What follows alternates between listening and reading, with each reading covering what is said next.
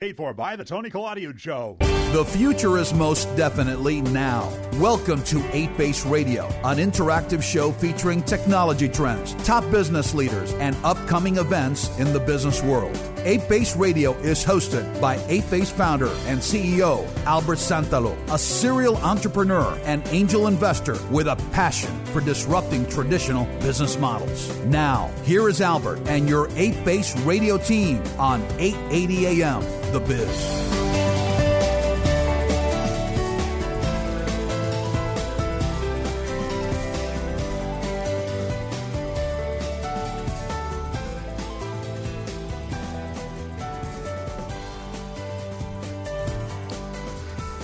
So good afternoon, South Florida and the technology community at large. This is Albert Santalo. Super excited to be here today.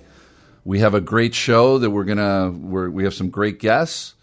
This is our third installment of 8Base Radio. Last week we had Salo Shredny, a tremendous executive, entrepreneur, and venture capitalist, talking about all the different aspects of his world and how it impacts his current company, his portfolio companies, and the technology community at large here in South Florida.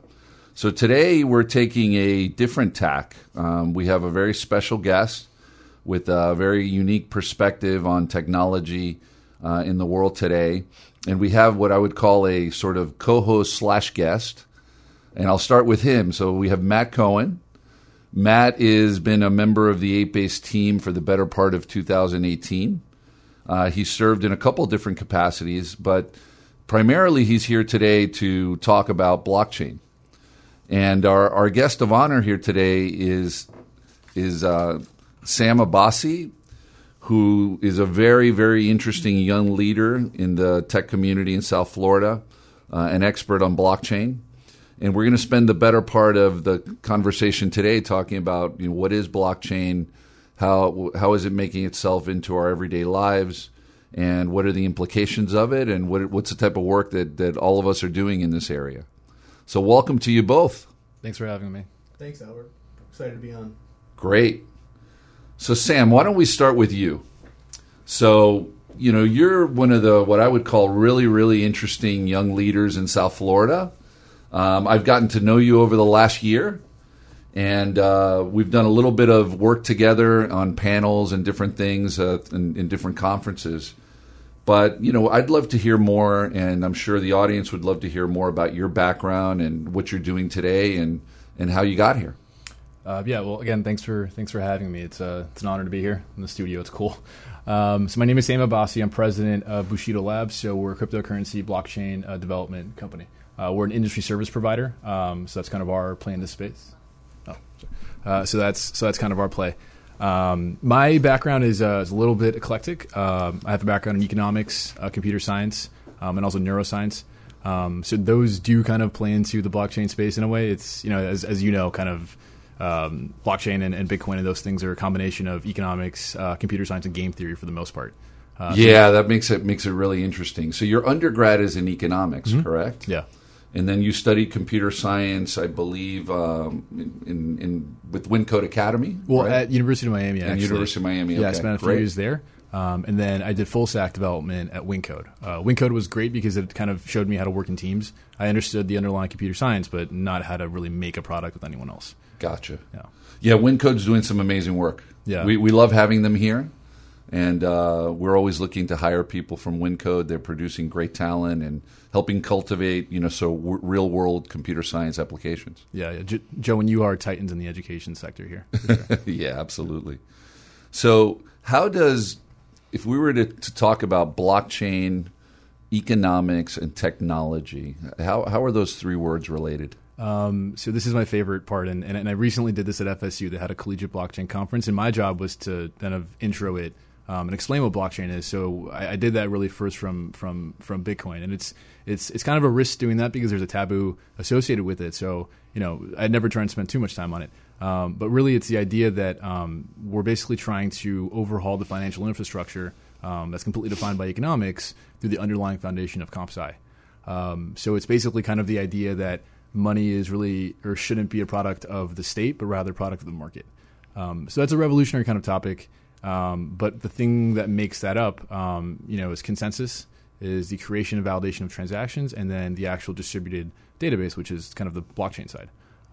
So that's kind of where the economics comes from, in a way. Yeah, so blockchain, and I'll ask you some questions that I may know the answer to. Sure. But for the sake of the people listening, we want to try to impart as good an understanding of blockchain as possible. Because it is a confusing topic, wouldn't you say? Yeah, definitely. There's a massive learning curve. It took me a while. I mean, Matt, I'm sure you can talk to this as well. It usually takes people a long time to understand, even very well-educated people in the respective disciplines. Yeah. So I'll start with maybe a simple question. So you mentioned that blockchain is a ledger, distributed ledger, right? So the original ledgers in the world were literally books where you would write down transactions. That evolved to be sort of databases, right? It evolved. Right. So would you say that blockchain is a database? In its most basic form, you can kind of call it that. It's kind of like going from double entry accounting to triple entry accounting. That's probably the best and most palpable way to explain it, because before you would have a ledger, someone else would have a ledger, and you just kind of consolidate the two over time. In this case, you have a trustless third party or a trustless resource that is immutable and everyone agrees is correct as your kind of third party bookkeeping resource. Yeah. So in other words, there isn't this middleman that's Exactly. used to impart trust into the system. Right. Matt, do you want to add to that? Yeah, you guys both said a really important key word here, which is trust and trustlessness. And so I guess what I would prompt is I find that blockchain is very difficult to define. It's hard to put a real succinct and precise definition on it. But one thing that is interesting to folks, I find, or at least illuminating about the concept, is what the key features of it are. And you both mentioned trustlessness, and you expanded upon that. So I would be interested to hear from Sam what else you think is a critical component that makes blockchain special or makes a blockchain. So why should somebody care about this over and above the fact that they have a digital ledger of transactions? Yeah, I focus a lot on consensus, actually. And when we have clients that we consult with on a business application of blockchain, I typically try and understand why they want it and kind of what the whole point of having a blockchain in their business or what that means for them. So really it's all about validators. So when you look at Bitcoin, for instance, which is on a spectrum probably the most decentralized application of it, you have consensus that is purely done through market forces without any sort of other primary factor that can really sway one person one way or the other. If you want to look at like a logistics application of blockchain, then you have kind of trusted parties in a way that puts you a little bit closer on the centralized aspect of the spectrum, with the trade-off being centralization, but with the advantage being increased speed of transactions, for instance. So when we talk about trustlessness, really it's about consensus on who's in your network and who's using it for what purpose. Yeah. And you mentioned validators, right? Mm-hmm. So that's not a word that you often hear in the sort of rhetoric of blockchain. How would you, when I say miner, you say validator, how would you define that? Well, and this is one of the, it will lead to a misconception in Bitcoin. You mainly have miners and merchants. And in the Bitcoin network, it's primarily two people, which are the miners, and the nodes, which are the validators, or we can say merchants in this case. Miners add transactions to the network, right? You're paying for a service. You're paying a miner through transaction fees to confirm your transactions. So your transaction goes into a pool. They go in, and they typically pick up the transactions with a higher transaction fee because they're purely profit-driven. Once that's added, every single other node or server or computer on the network has the entire ledger on their client, and they simply they validate every transaction thereafter, and they kind of maintain Bitcoin's consensus from that point moving forward. So that's kind of the dynamic at play. There's another way to say it, that miners are really validators. They're really ledger keepers at the end of the day, that they are rewarded by successfully mining Bitcoin. They're rewarded by basically confirming the transactions and proving they did so, and proving that it was expensive for them to do so. The whole value proposition of Bitcoin is that it's hard to make new Bitcoins, and once all the Bitcoins are made, it's going to be hard to actually confirm those Bitcoins, because as we know, we're human beings, and anything great, we're going to try and make more of it. So scarcity is an kind of integral part of this. In order for something to be scarce, it needs to be hard to make or hard to produce or hard to whatever. Yeah. So I think that's really important, and for our listeners, it probably makes sense to dive into how we can rely on that assurance of scarcity, right? So we mentioned a couple different stakeholders in this network. You've got these merchants who maybe send or receive Bitcoin. You've got miners who we talked about order transactions and demonstrate through work that a transaction is valid. And then you've got nodes, which sort of validate the ledger, enforce consensus rules, and so on. Not to get too complicated, because miners are also nodes, right? But how is it that any entrant in the Bitcoin ecosystem can be sure that at the end of the day, there will only be 21 million Bitcoin, and we won't go do as we've done with fiat currencies and go print money until we're bored? So the beauty of this is that this goes into open source technology, and we were talking about Red Hat as we came in. This is more of an open source world. So when you run the Bitcoin client, you're literally just running the open source protocol of the Bitcoin that defines Bitcoin, and everyone can vet that, everyone can read that, everyone can verify that what they're running is true, and they can audit it and actually be sure that it is what it's intended to actually do. And everyone's running, effectively, for simplicity, I can pretty much say that everyone's running the same client. I know it's not actually the case, but let's keep it simple. So it's the fact that the software itself is defining this scarcity, right? And we can be sure that everyone is running the same software because the network also enforces this, correct? So if you have a situation where, for example, I no longer was pleased with the 21 million Bitcoin limit and I upped it on my software, because it is open source and anyone can make modifications to it. And so if my own software said, okay, now we have 22 million Bitcoin, that would not fit within the understanding of consensus and how we all collaborate on one big network without a central authority. So can you explain a little bit how we enforce the overall consensus and make sure that any of these outliers can't do strange things with their software? Yeah, so this goes into backwards compatibility. So you can make any changes to any source code, especially if it's open source, and you can run that yourself. But if it's not backwards compatible with everyone else through RPC ports or however they're connecting to the network, then you're running your own separate, in this case, chain. You're running your own separate network, and you're no longer part of the Bitcoin network. And we've seen that through several forks, Bitcoin Cash, Litecoin, several other instances, either contentious or not. You can run different versions of it, but if it is backwards compatible and if they are agreed upon upgrades that everyone can kind of go back to and use. I think that answers your question. So just to sum it up for the uninitiated, the way we enforce consensus in the network is that, for generally speaking, for big changes like monetary policy changes or certain significant ways in which the network operates, anyone who runs a node and therefore a miner, they must also run nodes, must agree on that change. And if there's one outlier who doesn't like it or changes it themselves, their change would not necessarily propagate to everybody else. That's the key. I think the key here is that we're all part of a ongoing concern, and we're all agreeing on what the rules of the road are, and that's what makes it so interesting. Yeah, and you do so by, and the voting process, I think, here is important too, because people hear about voting in Bitcoin, and I think a lot of people assume it's just like clicking on a button and you vote. You're running the new client. So if there's a change in Bitcoin that makes the block size bigger, for instance, which is a huge topic, you opting to run the new version is your vote on, now I want to be a part of this network. I want to run this change in the source code. Sure. So if we were to sum it up, we're talking about a distributed ledger technology that's open sourced. So literally anyone can pick it up, and if they have the right kind of computing infrastructure, they can start running it. They can be a participant in the Bitcoin blockchain network, and they, as part of that, they're sort of subscribing to a protocol, a technical protocol, but also an economic policy that goes along with it. Yeah. So if we were to go back to the initial question, right, which is how do these three concepts come together, that's probably the best way to think about it, right? It's the technology and it's the economic policy that's being implemented through this blockchain network.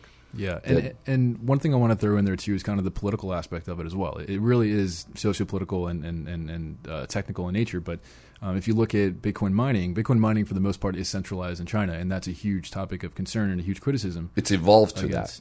It's evolved to that, but at the same time, it's more of kind of a feature of the system, right? So the mining is supposed to be expensive, meaning that you're literally consuming energy to do that, energy in whatever form. Mining, for whatever reason at this point, is cheaper and more convenient to conduct in China, but that changes. So really, it's a free market. is kind of the whole point. Yeah, no, absolutely.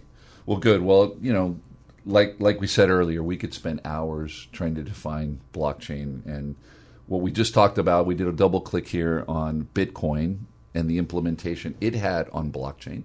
Bitcoin is the classic example of, let's call it success, right? We're about to celebrate the 10th anniversary of the Satoshi Nakamoto white paper, right? Meaning that Bitcoin's been part of the world for a decade.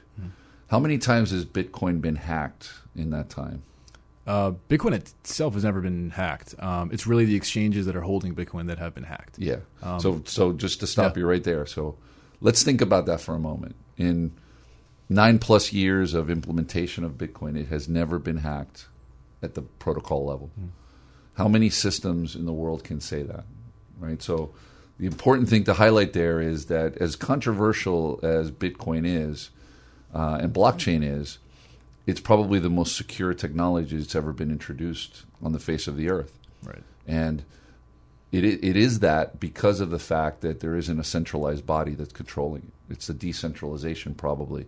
Obviously with all of the encryption and the cryptography, all the things that surround it, but the decentralization is what's helped keep it secure. Yeah, and I do want to touch on one kind of principle that I recently learned. Andreas Antonopoulos, who was a writer of Mastering Bitcoin, he gave a talk recently, and he used this term called infrastructure inversion, which I thought was brilliant. And what that basically means is that whenever there's a new disrupting technology, it typically has to ride on the old technology it's going to replace, and then there's kind of a switch. So think, cars and horses. Cars, when they first came about, there was no infrastructure. There weren't paved roads. There weren't gas stations, traffic lights.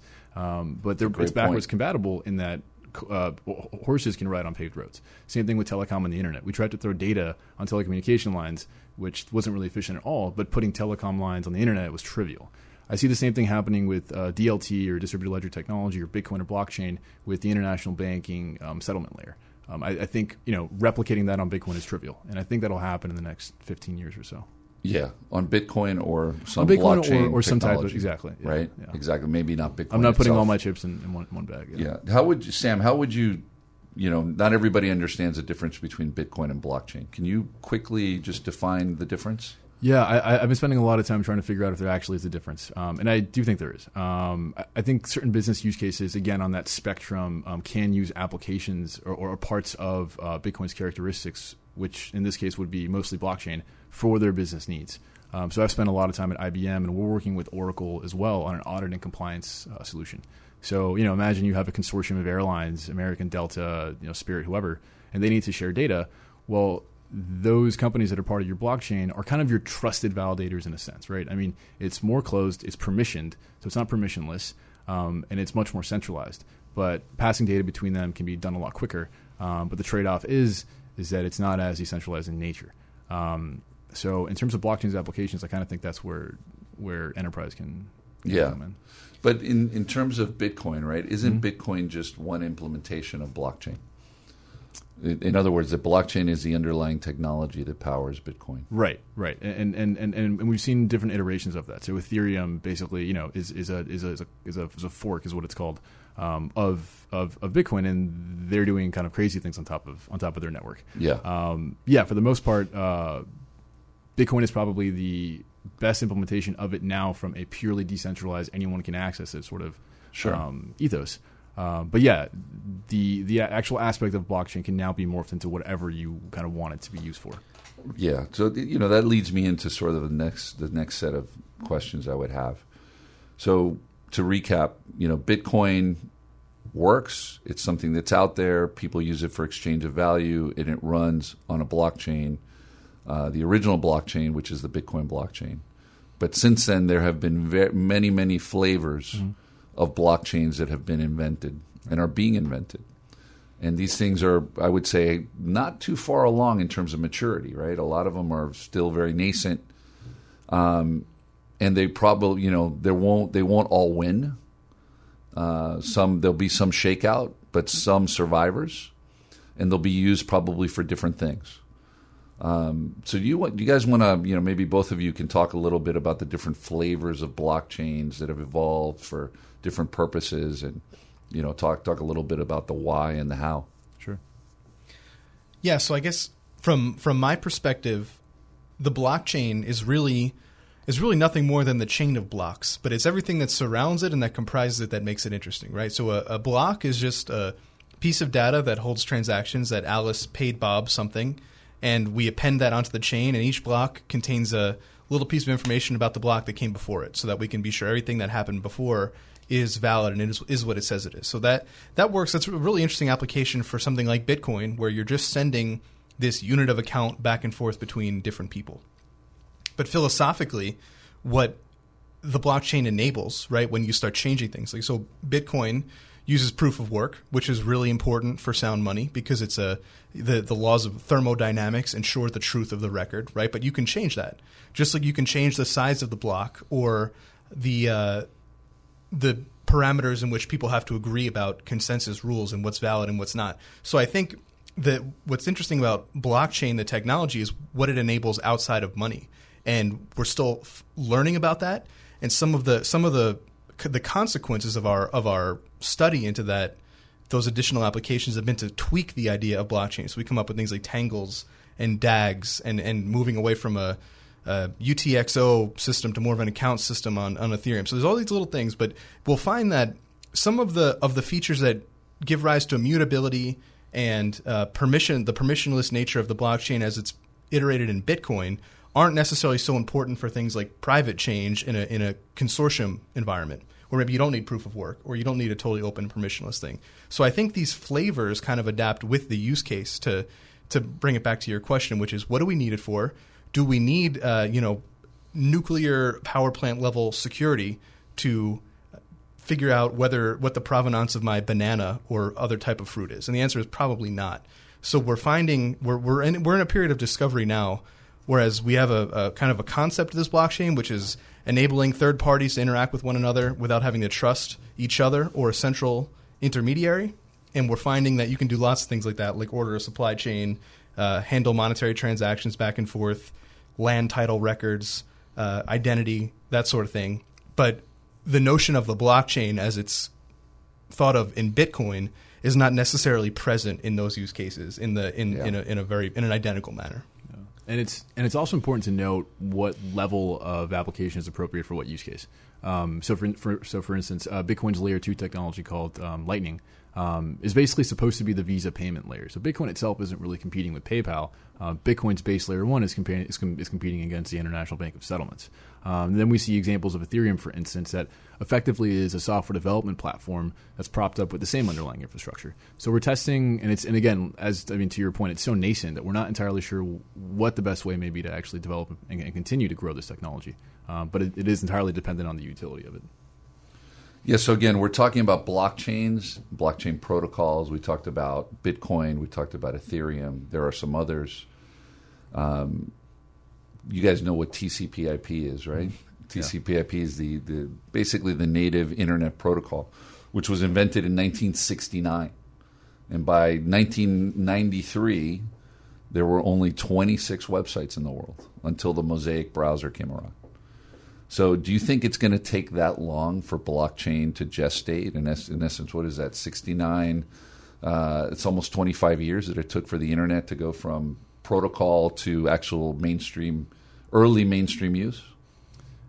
I don't think it'll take that long. And I was little when the .com boom happened, so this is all from second. Well, some of this precedes your birth. It does. No, it does. But no, what I typically tell people that we're in like 93, 94 of the .com boom. Okay. Just given what we can do and given what people think we can do. You saw the ICO craze of 2017, and people were promising some really crazy things that, for the most part, can't really be done right now. And it's kind of equivalent to saying, let's make Netflix back in 94, where you can see it, but the infrastructure isn't there yet. Yeah, 100%. I did live that. Yeah. So you definitely know. So I think that's a really interesting point, because we had reached, prior to the advent of blockchain, if you're thinking about like the internet and the state of tech, pre-blockchain, we had reached a point where sort of, if you could imagine it, it could be done, right? Like we have incredible advances in computing power, storage is cheap, memory is accessible. Anyone can pretty much, within reason, build what they want to build. And we're finding that with blockchain, it looks a lot like the early internet, because block space comes at a premium, and transaction throughput right now is limited until we figure out scaling. So people are finding that it's not great for much, in the same way the early internet was laughed at by people like Paul Krugman and others, right? I once read a quote, I don't know if it's true or not, that Alexander Graham Bell couldn't find someone to buy the patent for the telephone because we got a telegraph. Why would we ever need it? Right. So I think that what we're witnessing, the reason people are so excited about it, is because there is a new protocol, to piggyback off your TCP/IP analogy, that enables us to do more, enables us to bring in additional stakeholders and to have more of a say in the way things are run. But we're not quite at a point where we can really appreciate how the average Joe on the street would go about interacting with it. Yeah, I think that's fair. So, there's this theme of digital transformation, which we often talk about here on 8Base Radio. So I would, just to throw this out there, I would say that blockchain is one of the pillars of digital disruption that companies all over the world are going to have to respond to in terms of digital transformation. Would you say that's correct? I would say, without a doubt, right now we believe that to be true for no other reason than the philosophically what it gives you, which is sort of self-sovereignty. Like the idea of, you look at Bitcoin, it could take banks out of the equation. It ultimately probably won't, because there's existing infrastructure. But what it does is give a lot more sovereignty to the user who traditionally didn't have it. So I think we'll find with applications of blockchain that those are the opportunities it affords. Maybe it's your data on Facebook or something like that you get to control instead of the social media network. But ultimately, it's going to take some time to get there. But when we're there, users will demand it. And so the business leaders of today who fail to address it will find themselves on the kind of lagging on their back foot unless they take a proactive approach. So maybe I want to double click on the topic of what is the blockchain actually doing when we're interacting between each other. So let's say, for instance, that Sam and I were exchanging a Bitcoin. We can do that between each other with no third party in the middle, right? Gets recorded on the public blockchain, the Bitcoin blockchain, and it's real. It happened. And whatever transaction fees happen there are really a function of the blockchain protocol itself, nothing else, essentially. If we take a step back and we say what really happened, it was a transfer of an asset. The asset was called Bitcoin. Couldn't we do that with any asset, right? And I pose that question to you guys. Can we do that with property, a house? Is that a potential application of blockchain technology? Think of all the middlemen that are involved in a transaction that's called a sale of a house. What does that do to them? I think the better question to ask, and then I'll turn it over to Sam, is why are the middlemen there in the first place? And the answer is traditionally because we need them to verify something about what one person has and whether that's okay to give to somebody else. Like your example of the house is perfect. So I have title insurance. I'm saying that I own this house, but we can't be sure because something may have happened back in 1794 that changed the title, right? But we have insurance against it. But the blockchain at its core sort of eliminates that issue, because you can tell with mathematical certainty that Alice does in fact have one Bitcoin to send to Bob. And so that's where you cut out one house cut out middlemen. to send to Bob. Or one house, exactly. One asset that provably belongs to you. What the blockchain did was solve the double spend problem at its core, right? That was the big issue that couldn't be solved without an intermediary. Bitcoin was the first implementation to do it in practice, but that has tremendous applications for anything from land title to advertising data to what have you. Great. Well, we're gonna hop back on this topic. It's fascinating. In a couple minutes after we take a break. This is 8Base Radio. We'll be back in a few.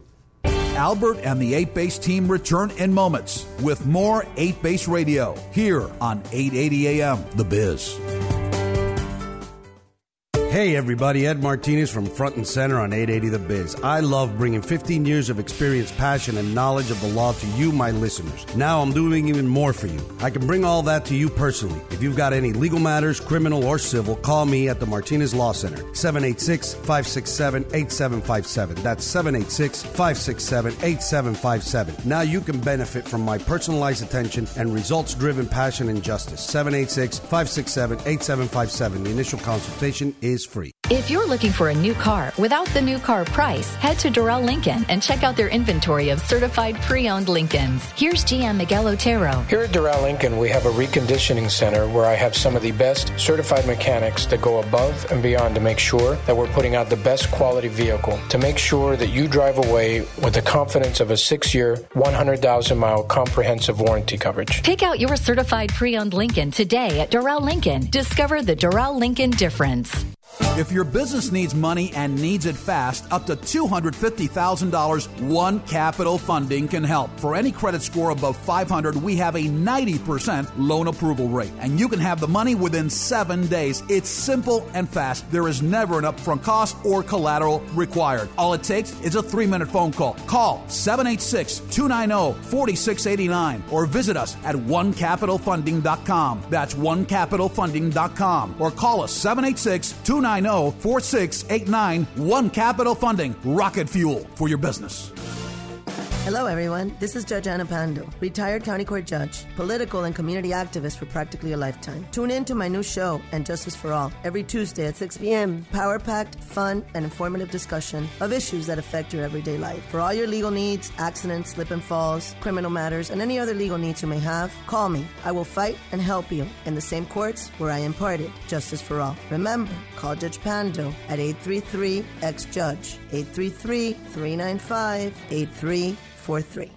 Here's a question. What is the best place for cigars of the entire Southeast? Answer. Cuban Crafters here in the heart of Little Havana. The largest cigar choices you can imagine. Hundreds of the top labels in the world. Hand-rolled on location from H. Upman to Rocky Patel to the great Miami brand. That's a Cuban Crafters original. Have Al Gutman, George, and the team treat you to the finest cigars and a free Cuban coffee. Cuban Crafters, 3604 Northwest 7th Street. 3604 Northwest 7th Street. You can also call them 305-573-0222 or go to their great website, CubanCrafters.com. Cuban Crafters, the radio home of Front and Center. Now back to Albert Santalo and the 8 Base team here on 880 AM, The Biz.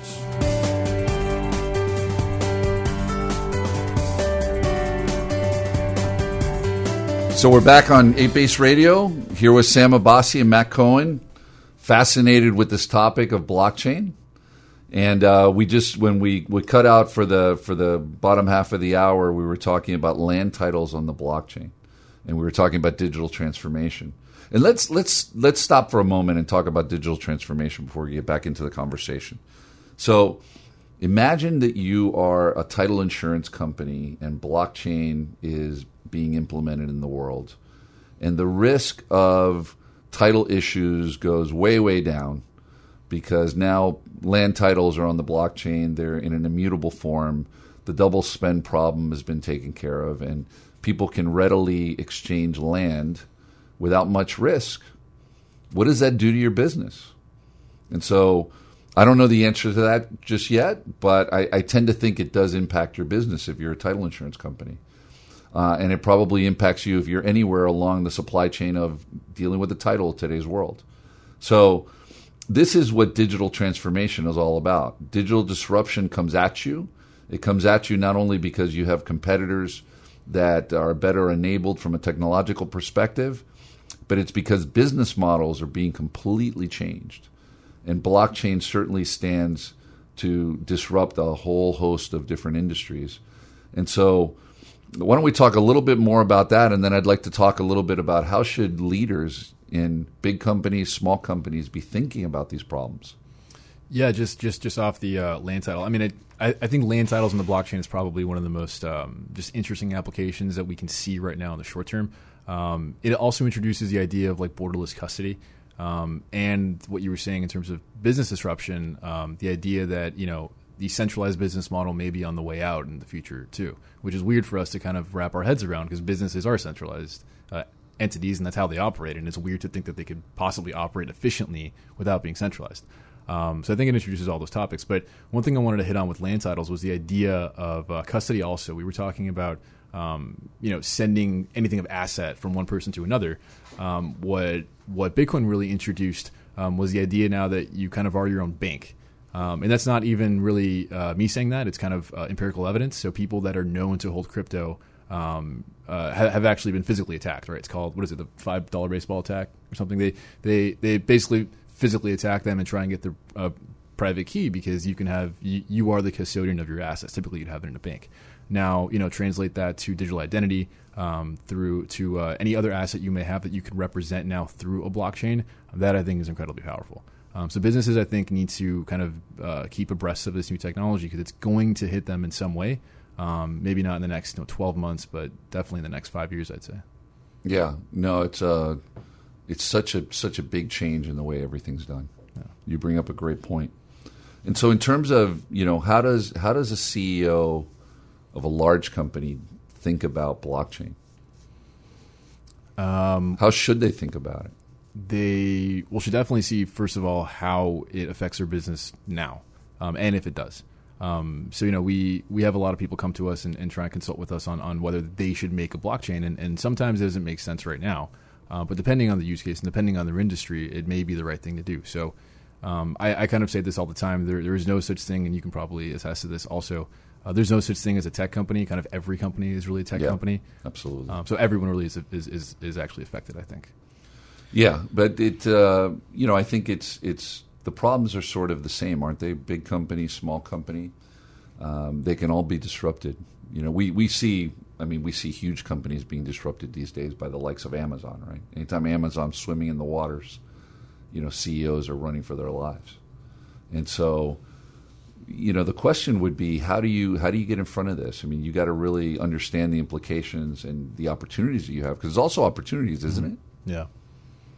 So the tricky thing about blockchain too is that sometimes, at least at this stage, it can be difficult to conceive of how it would impact your business or your business model. And so maybe Sam can share a little bit more about some of the things he's worked on, but I think what would perhaps be most interesting to any CEOs that are listening right now is the disruption that comes for you because of blockchain is not going to be payments related. I think we already see where that's going, and we already have a good idea of how blockchain is going to affect open programmable money.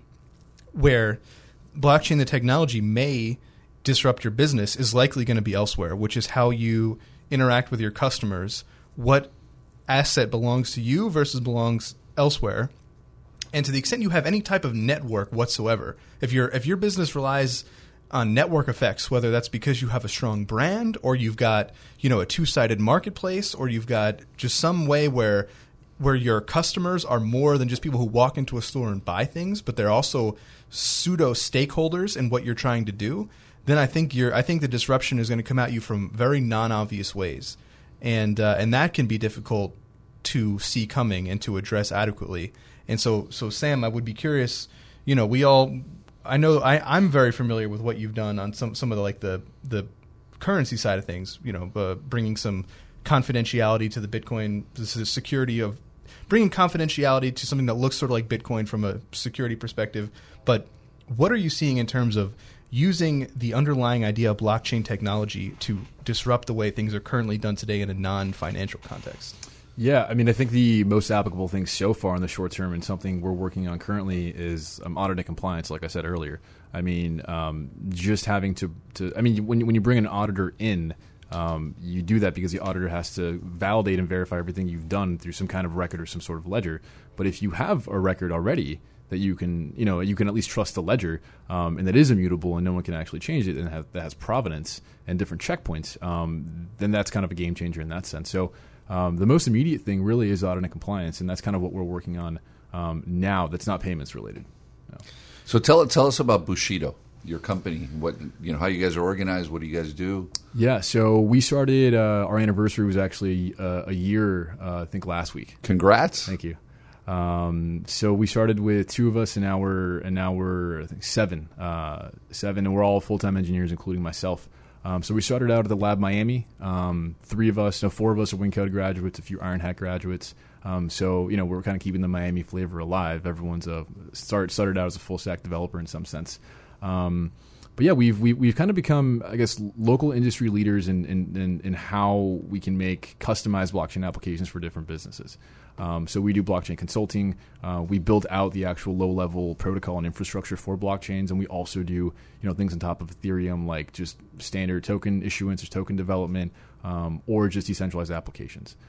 So we're kind of, I called it a lab for a reason. We're kind of a bunch of crazy people in one room trying to figure out this space and figure out what crazy things we can actually do.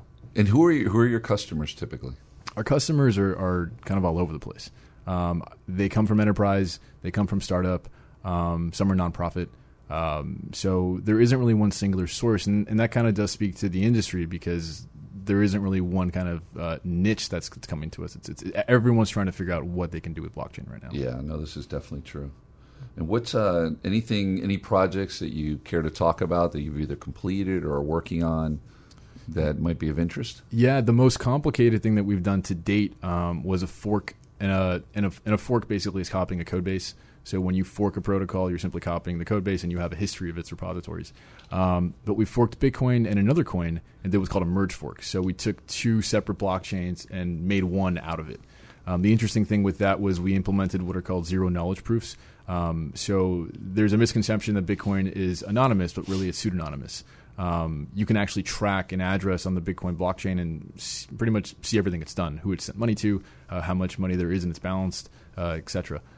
So with zero knowledge proofs, basically it's the idea that if you and I were sending money to each other, you would have a one-time sending address, I would have a one-time recipient address, and the amount would be encrypted, so you couldn't see anything. There's zero knowledge. On a grander scale, you're actually proving that you are an owner of something without actually showing what you're an owner of, in a way, which is interesting for things like identity. Like when you sign up for a website and they want to make sure you're over 21, you have to give them your birth date. But what if there's a way to prove that you were over 21 without giving them your actual birthday? Do they really need your birthday? Another interesting thing we did with that same project, it was called Anonymous Bitcoin, were masternodes. So masternodes introduces this idea of passive income, almost like property.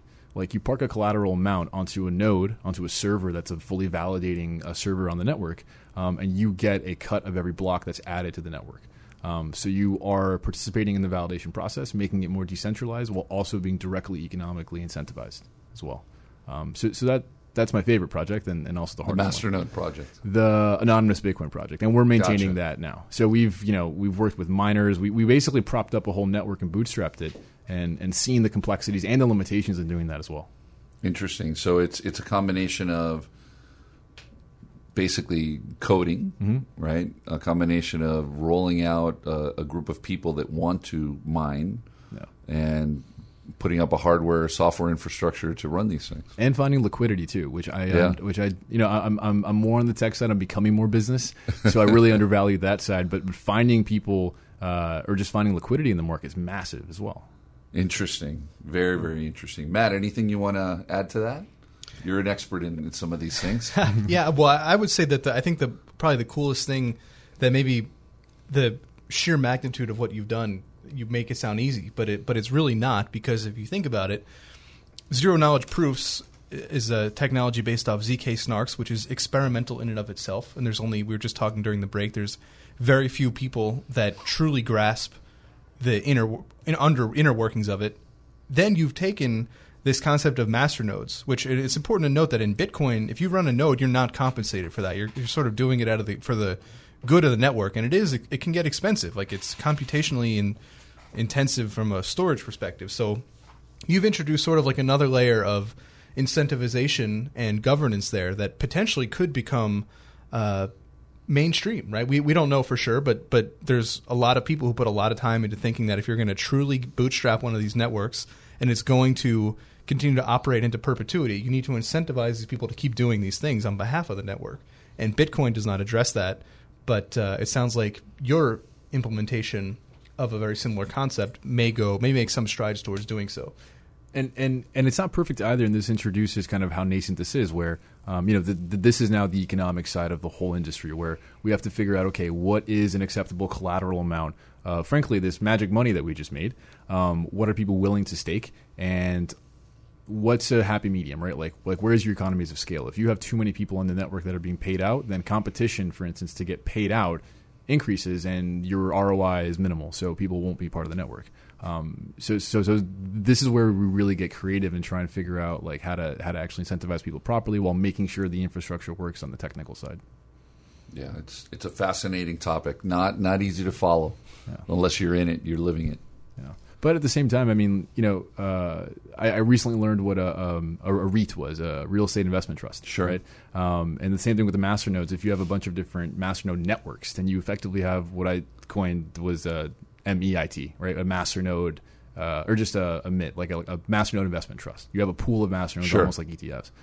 So that I thought was cool too. So yeah, we get really creative is kind of the point. Yeah, and even across, so you would go across masternode technologies even if you were essentially investing in this space. You can have a basket of goods, and those basket of goods are masternodes in this example. Yeah. Interesting. So big, socioeconomic implications in all of this, right? Yeah. So you talked about companies, we currently think of companies as these centralized beings. Decentralization of companies. Do you think this is an end-all, be-all? Do you think this is a hybrid? Some companies, some industries become more decentralized. What do you think about the current centralized giants letting go of control? I think trying to, I guess, predict how our current structure is going to be affected by this with our limited knowledge right now is a little bit short-sighted because it's really hard to predict, right? It's like I was talking to an investor who had an opportunity to invest in Uber early on, and he said, he's an idiot for not doing so. But at the same time, if I had that opportunity, the idea that people would get into random people's cars, it Sure. would not have clicked with me. So yeah, and that does introduce the idea of trust too, right? Like when you get into someone's car, you're trusting that Uber's vetted that person. They're probably not going to kill you, and they're going to get you from point A to point B. But that I think is novel. So yeah, I don't know entirely how it's going to affect the centralized model, but I know it will. So one could say Uber is somewhat decentralized Sure. in its delivery, right? It's centralized in its corporate organization. Mm-hmm. And there, as you very rightly so said, trust and having recourse is incredibly important. But it would seem to me that blockchain technology, right, because Uber also takes a significant cut of everything, just like Airbnb does. So it would seem to me that blockchain technology in a fully decentralized model where the rewards are really accruing to the different stakeholders rather than the network itself would be pretty powerful, right? So do you think human beings can buy into that without that centralized body of trust? Matt, Because clearly some people will, right? But this is about the market. Like, will the market get over the fact that there's nobody to sue? So I think that we may be conflating two concepts here in the sense that what you're talking about as far as a decentralizing governance of a corporation, we talk about that in the blockchain space as a DAO, a DAO, a distributed autonomous organization. That's one thing.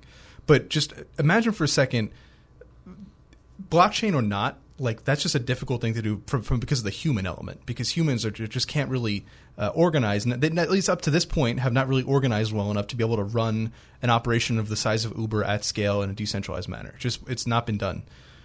However, you brought up the example of TCP/IP before. TCP/IP is sort of a network. It's not owned by a company. Decisions are made on certain aspects of it by a group of maintainers, or people who created it.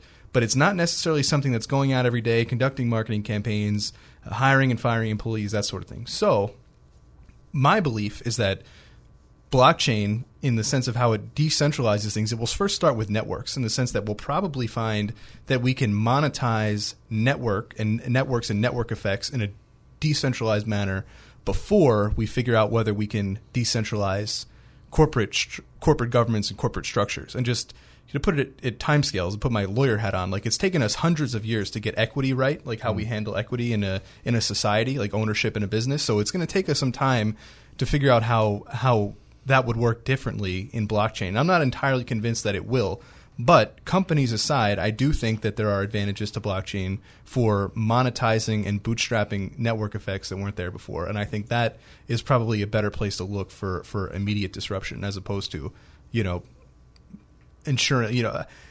The shareholders elect the board, and the board elects the officers. And the officers of the company do the day to day. And I think we're a long way away from eliminating two of those steps and having the shareholders make the day to day decisions. Yeah, and on kind of let's just kind of piece all that together with, like, on a network scale combined with, let's just use Uber as an example. If you do have a network that is bootstrapped, that is properly doing what it's supposed to do, with a monetary value. Let's say your car is driverless, which isn't too far away from now. Your car gets in an accident, or the Uber that the vessel you're in that's running through Uber gets in an accident. There's a collateral amount that it has to cover that accident. So the minute it gets hit, it compensates you directly for whatever amount. We're keeping the legal stuff out of it for a second, but those are that's kind of the powerful part of it. Right. And it's important to note that people talk about and that would be a smart contract. Yes, exactly. I was going to say that. It's a smart contract. It's part of the blockchain technology. Right. But so, Sam, you made a good point. If I can bring it full circle real quick, imagine for a second where I was trying to go with this is Uber is two things. It's a company, which is a centralized structure with shareholders and officers and employees.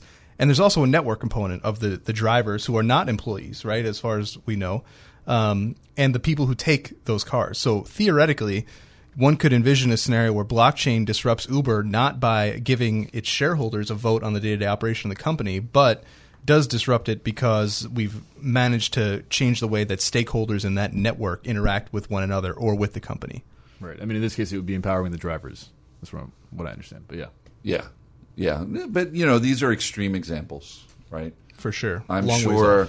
And is it safe to say that in different places in the world, these things could grow up differently? Like, for instance, we take the example of the telecommunications infrastructure in Africa, which literally skipped a generation, didn't have to lay out all the terrestrial sort of fiber infrastructure, went directly to wireless. It's safe to say that converting land titles in the United States to blockchain is significantly harder and will take longer than in some new country. Right. And there's less of a need for it. In many countries, you can't rely on any source of truth for a land title record. Here, I mean, the county recorder's office is pretty good. Yeah. It's not infallible, but it's pretty good. Exactly. But it would be the amount of coordination it would take to get every county recorder's office in every state in the country on board with a blockchain solution would be, it would take decades. Probably impossible. But maybe it could happen in time. But for a country that doesn't have that infrastructure in place, just like Africa didn't have terrestrial telecommunications componentry, that would be a perfect example, and people like Factom are trying to do just that, right?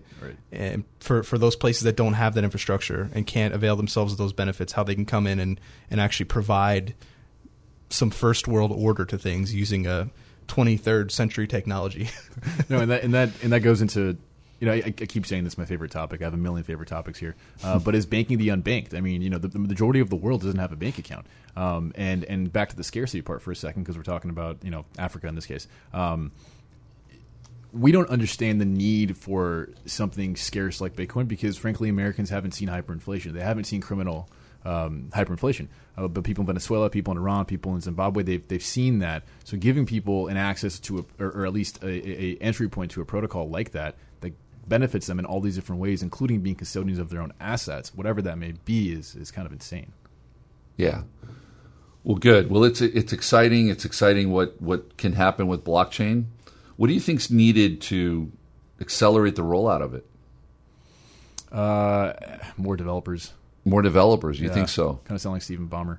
But the world needs more developers, right? There's a shortage of millions of developers.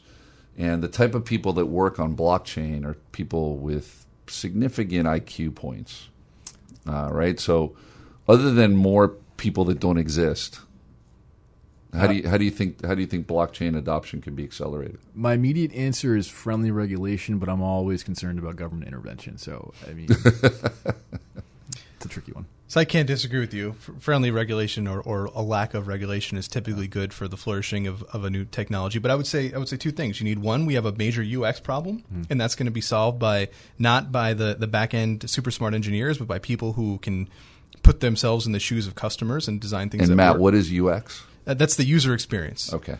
And then the second is some technology to make these really difficult things more accessible. Because as you pointed out, there's a limited number of Sam Abbasi's and Bushido Labs in the world, and probably an even more limited number of people that can afford you sometimes, right? So what would be helpful is to have some solution out there that abstracts away the complexity. Maybe you could talk a bit more about some of those you're familiar with, Albert, that enable people to access things that they traditionally couldn't access before. Well, for the internet, it was the Mosaic browser, which became Netscape. And we envision technologies that will do the same thing for blockchain. So we could talk for hours here, guys, but this has been a really interesting conversation. Clearly, Sam and Bushido Labs is available to help companies of any size think through blockchain, whether those be startups or established companies. And me personally, my advice to everybody would be, don't disregard this technology. It's coming. And CEOs these days need to look around corners to be able to ensure their survival. And so this is one of these areas that they need to look at. I want to thank you both. Sam, Matt, thanks so much. Appreciate you joining us for 8Base Radio, hosted by 8Base founder and CEO Albert Santalo. Join us every Monday in prime time at 5 p.m. for a powerful, interactive hour featuring top business leaders, technology trends, and upcoming impacting events in the business world, bringing together the brightest minds in business and tech. This has been 8Base Radio. See you next Monday at 5 p.m. Good night.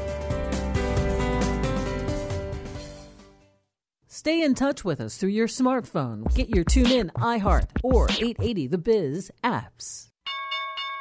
Have you tried investing in the stock market and haven't done very well? Come into Online Trading Academy. Have your investments lost money and your